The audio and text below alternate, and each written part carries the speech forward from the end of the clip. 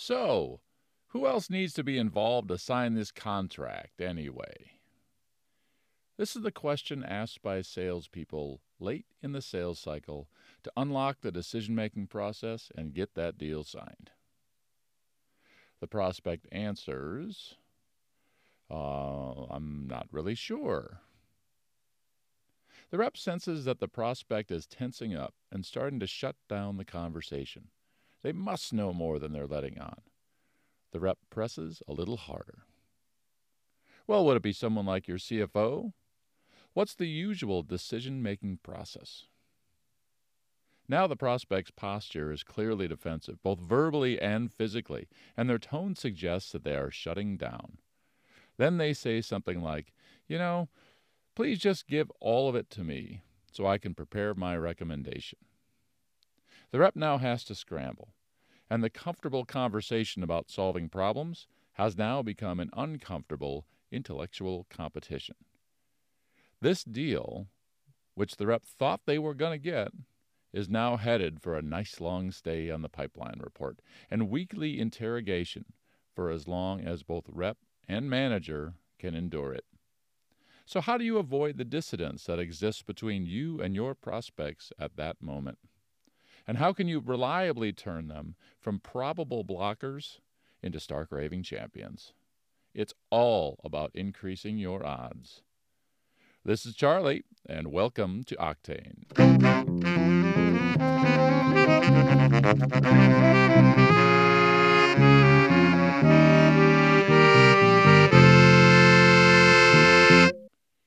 Welcome to episode 4 of Octane, part 2 of Who's in the Room.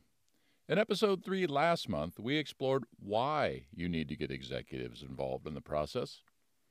It's mostly to ensure that resources and timelines can be reprioritized to get your business reliably secured as soon as possible. In this episode, we will explore the how, specific tactics, and talk tracks to help increase your odds. Before we dive into the session, here's a brief word from our featured nonprofit, the Elemisha Children's Project. Hello everyone, my name is Peter Kialo. I am the founder and president of Elemisha Children's Project. In 2014, we started this initiative, and the main objective was to really reach back to the community in the rural parts of Kenya. Our mission is to collaborate and empower them through education. Over the years, we've done this by raising funds and building schools in rural parts where there are none. Please stay tuned for more information about Elemisha Children's Project. Okay, so let's talk about some specific tactics on how to reliably get decision makers in the room. I attribute this episode's topic to be the principal reason why my teams were able to see near linear scalability in our sales force as we scaled from 0 to over 200 reps. We spent significant time and energy learning this topic, practicing the words and tone, reinforcing the concepts, and basing the foundation of our pipeline reviews on this to consistently hit our forecasts. So here's the situation. You found a real prospect with a business reason to spend money. They have admitted pain, and it's one of the 5: revenue, cost, forecasting accuracy, compliance, or risk mitigation. You've qualified it to determine that it's something you can actually help them with, which means you did it in the right order. You learned about their world first and worked backward from there to try to solve the problem. Now, this person you're talking to, can they buy? Meaning, can they sign or authorize budget? In most sales departments, the discussion of the decision-making process is usually late in the sales cycle, and it's one of the following 3 questions. They either ask, what is your decision-making process? Or, does anyone else need to be involved in the process? Or, who signs this contract anyway? I'd like to take a minute to explore the emotion behind what is happening with the person you are talking to and give you a good way to start the discussion. Every single person wants to believe that they have influence. In episode 2, I referenced status roles in Seth Godin's Akimbo podcast. If you listened to it, you heard him describe that people gravitate toward discussions that elevate their status and tend to run from discussions that lower their status. And the fact is that nearly every single person you talk to cannot sign or truly authorize your contract. Unless you're selling to very small companies, Power doesn't want to talk to a salesperson. However, based on the pipeline stages I went through in episode 3, the odds dramatically improve when Power is involved and admits that they have a problem. The questions that salespeople ask, like what's the decision-making process, who signs it, who else needs to be involved, they totally expose the person you're talking to and make them need to admit to you that they have no influence. This embarrasses them and shrinks their status, while elevating the rep status. No one likes that moment, and they simply want that moment to end. They will likely run from the discussion as fast as possible. This is a terrible way to build an inside sponsor, coach, and partner in crime. And you're going to need this person to bring all the people into the process that you need to truly sell this. Okay, in a minute we will give you specific talk tracks. But first, here are the possible scenarios you are in at this moment. The person you are talking to could be Power. If they are, then you should really know that. It really helps you drive the end game if you do, and you can ask a very different set of questions. They could also be someone who's more than willing to introduce you to Power if you simply ask. And this happens way more than you think.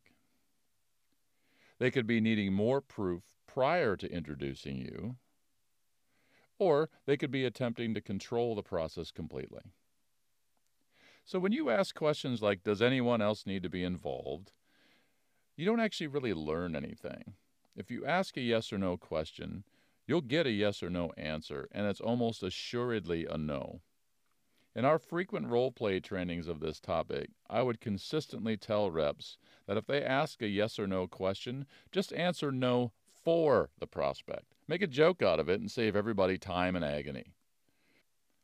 The reason why you need to ask an open-ended question is that you need to know who approves the contract, but you also need to know all the little things that they do every time that they buy something. With all of this in mind, I advocate a very different approach.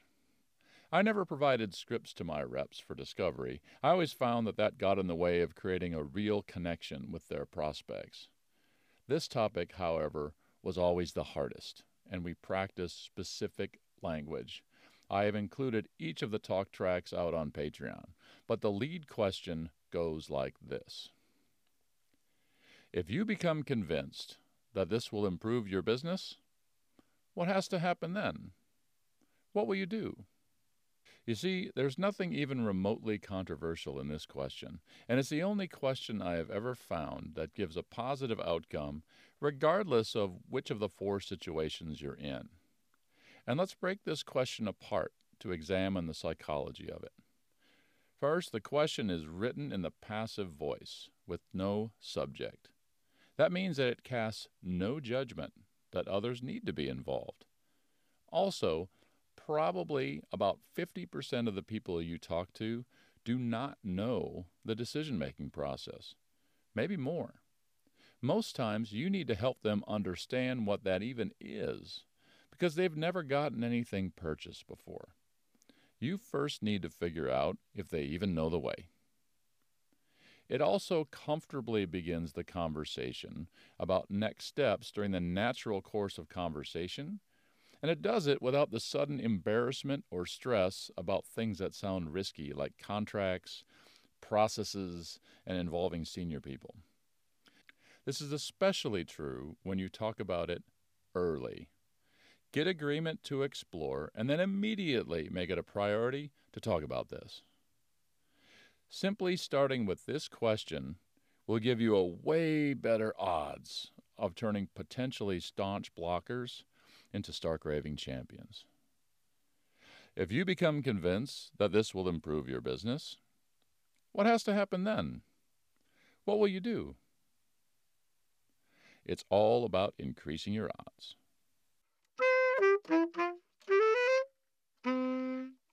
So if you ask that question, how could they answer?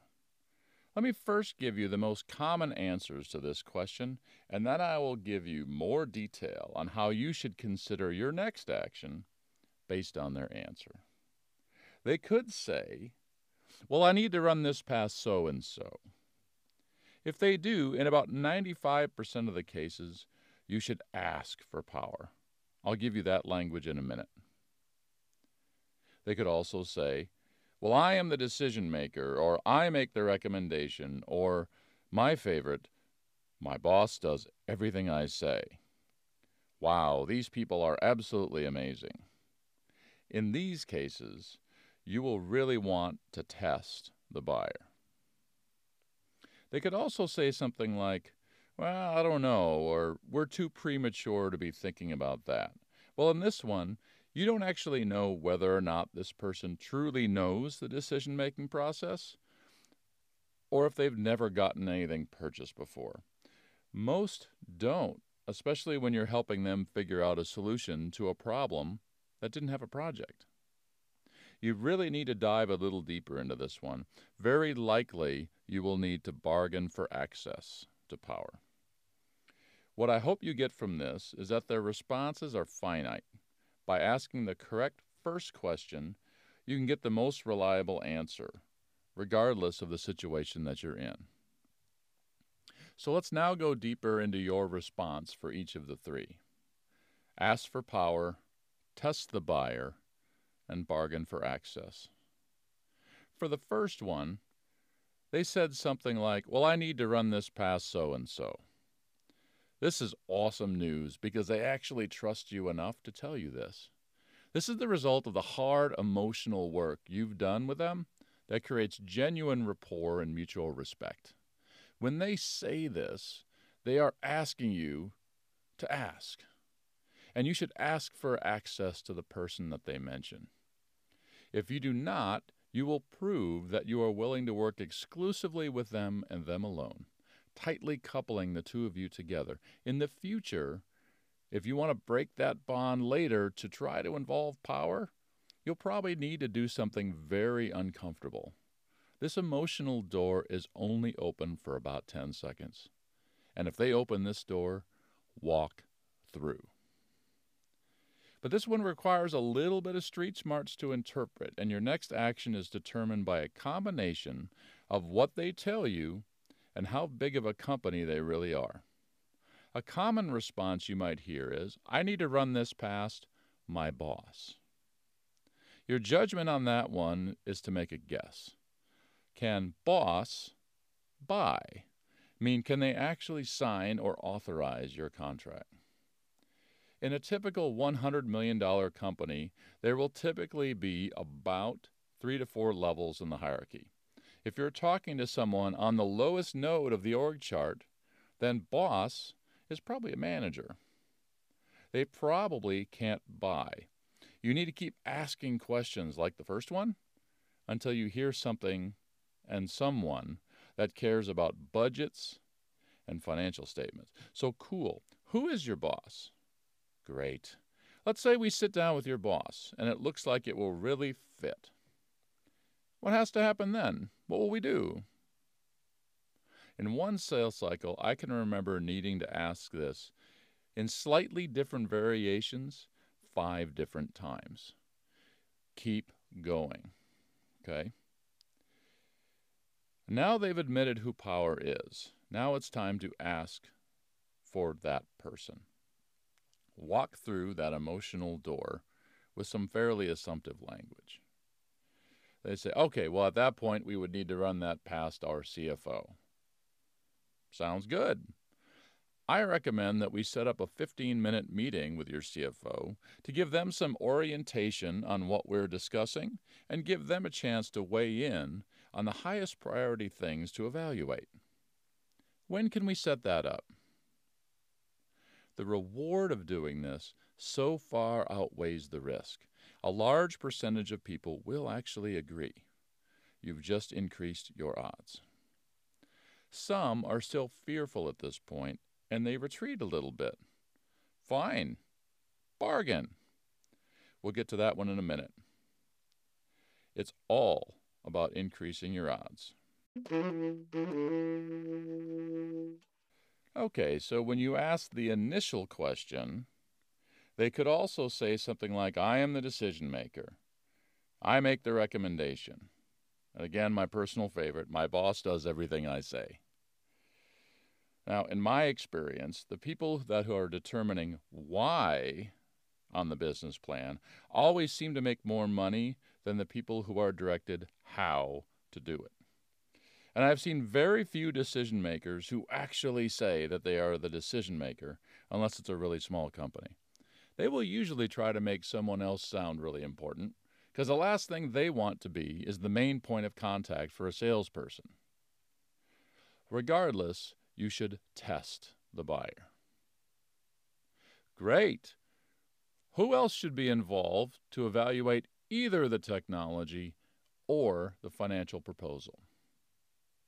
In chess terms, this is forking them. Make them decide who they ain't. They could say, I need to get my technical people involved at that point. That could be good news. There are likely more on the business side, and you get to learn who the technology influencers are in their business. They could also give you the superhero response. It's just me. If that's the case, and if you think they're larger than about $10 million in annual revenue, there will almost always be multiple people involved in any meaningful decision, because different people specialize in particular areas of expertise: technology, operations, sales, marketing, finance. That's why they create departments. The superhero response is likely a blocker. This is someone who wants to control the decision. It's just me. So in those cases, you have two basic options. There are more, but these are the most common. Number one, walk. Is this truly an opportunity where you should play? If your odds are going to be so low, is it worth it? Sometimes when you walk, they come back to you on your terms, which increases your leverage. Also, if they're not going to involve power in the decision, are you truly the preferred option? Think about it. You have to test them, and you have to look at what they've actually committed to do. Yes or no, pass, fail. The second option, if they give you the superhero response, is just call high. This one is kind of what I would call the I'm concerned call. If they do give you some indication of who power is, or even if they don't, you can call high in the organization to reveal your findings. This is especially true when you've found a significant business opportunity, or the person you're talking to, it's obvious that they feel threatened by your solution. Outside consultants, they always tend to work to control access to their clients because they want to stay in the game. And they're probably billing time to do the thing that you would fix. So you threaten them. The downside of calling high is that you can do real damage to the relationship with your sponsor, this contact that you're talking to. You're going around them. And it's not an easy decision. But if they're not going to provide you access to the thing you need most to increase your odds, really, what do you have to lose? So let's say you found a significant cost savings. If they're not going to automatically open the door and they're going to control access, why not call the CFO? I'm a bigger fan of voicemails and not emails for this approach. Hello, my name is Charlie Hackerson from ABC Company. I've been working with Susan on your team, and we have discussed a fairly large opportunity for your company to save money.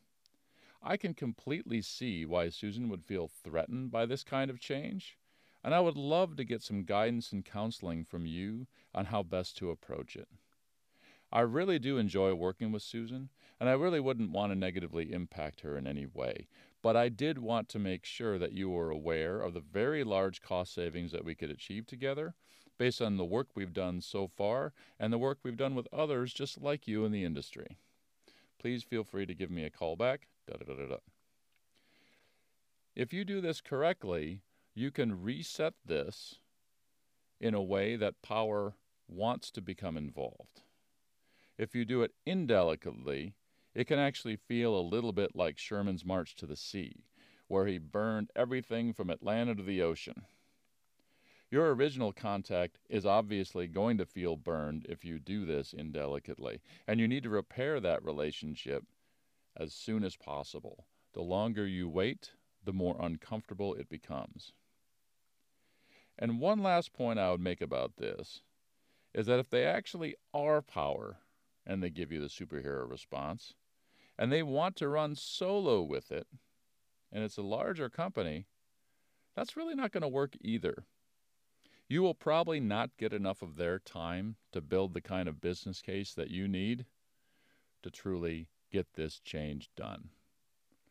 This language I'm providing you allows you to also get others involved in the investigation to build the best case possible, which further increases your odds.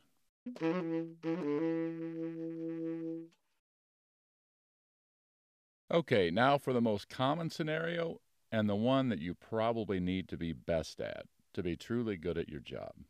If you ask that first question and you get a response that sounds like, well, we're not there yet, or it feels pretty premature, or I don't know.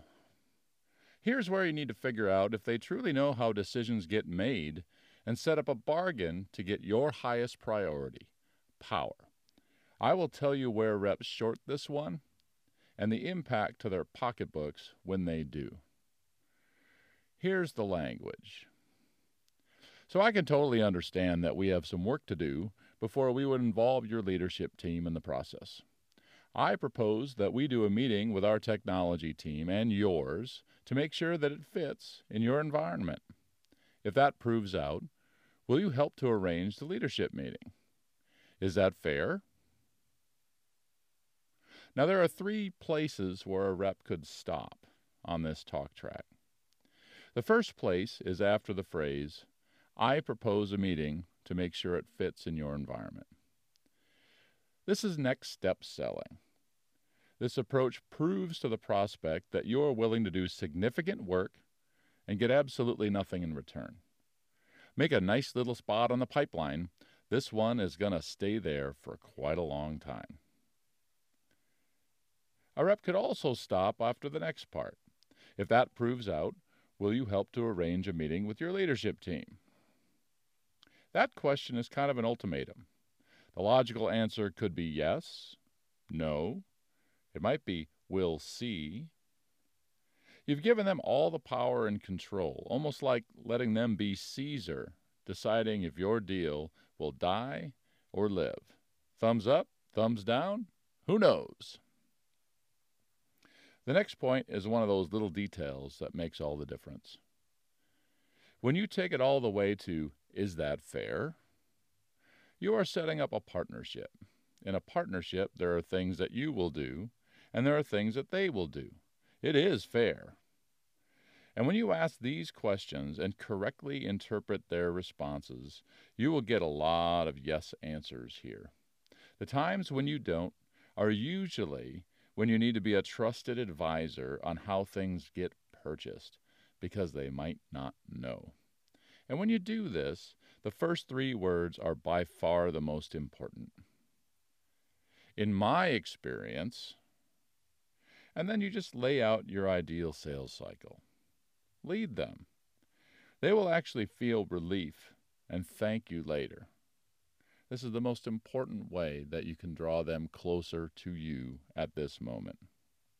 So this episode is a lot of information and a lot of really good tactical talk tracks. And I really couldn't figure out what to take out. My clients will generally get to a role play format of this, and that really lands these concepts with people. For reps to truly understand them, they have to practice them. They've got to say the words. You can't just sit there and listen to what somebody else says and hope you get better at it. These concepts are the basis for truly moving deals through a sales cycle, improving forecasts, and optimizing your time when purchases have a real shot at getting made. Trust me on this. Nothing works 100% of the time. But if you take the first step on the decision-making process in the right direction by asking the right kind of question, you can really increase your odds.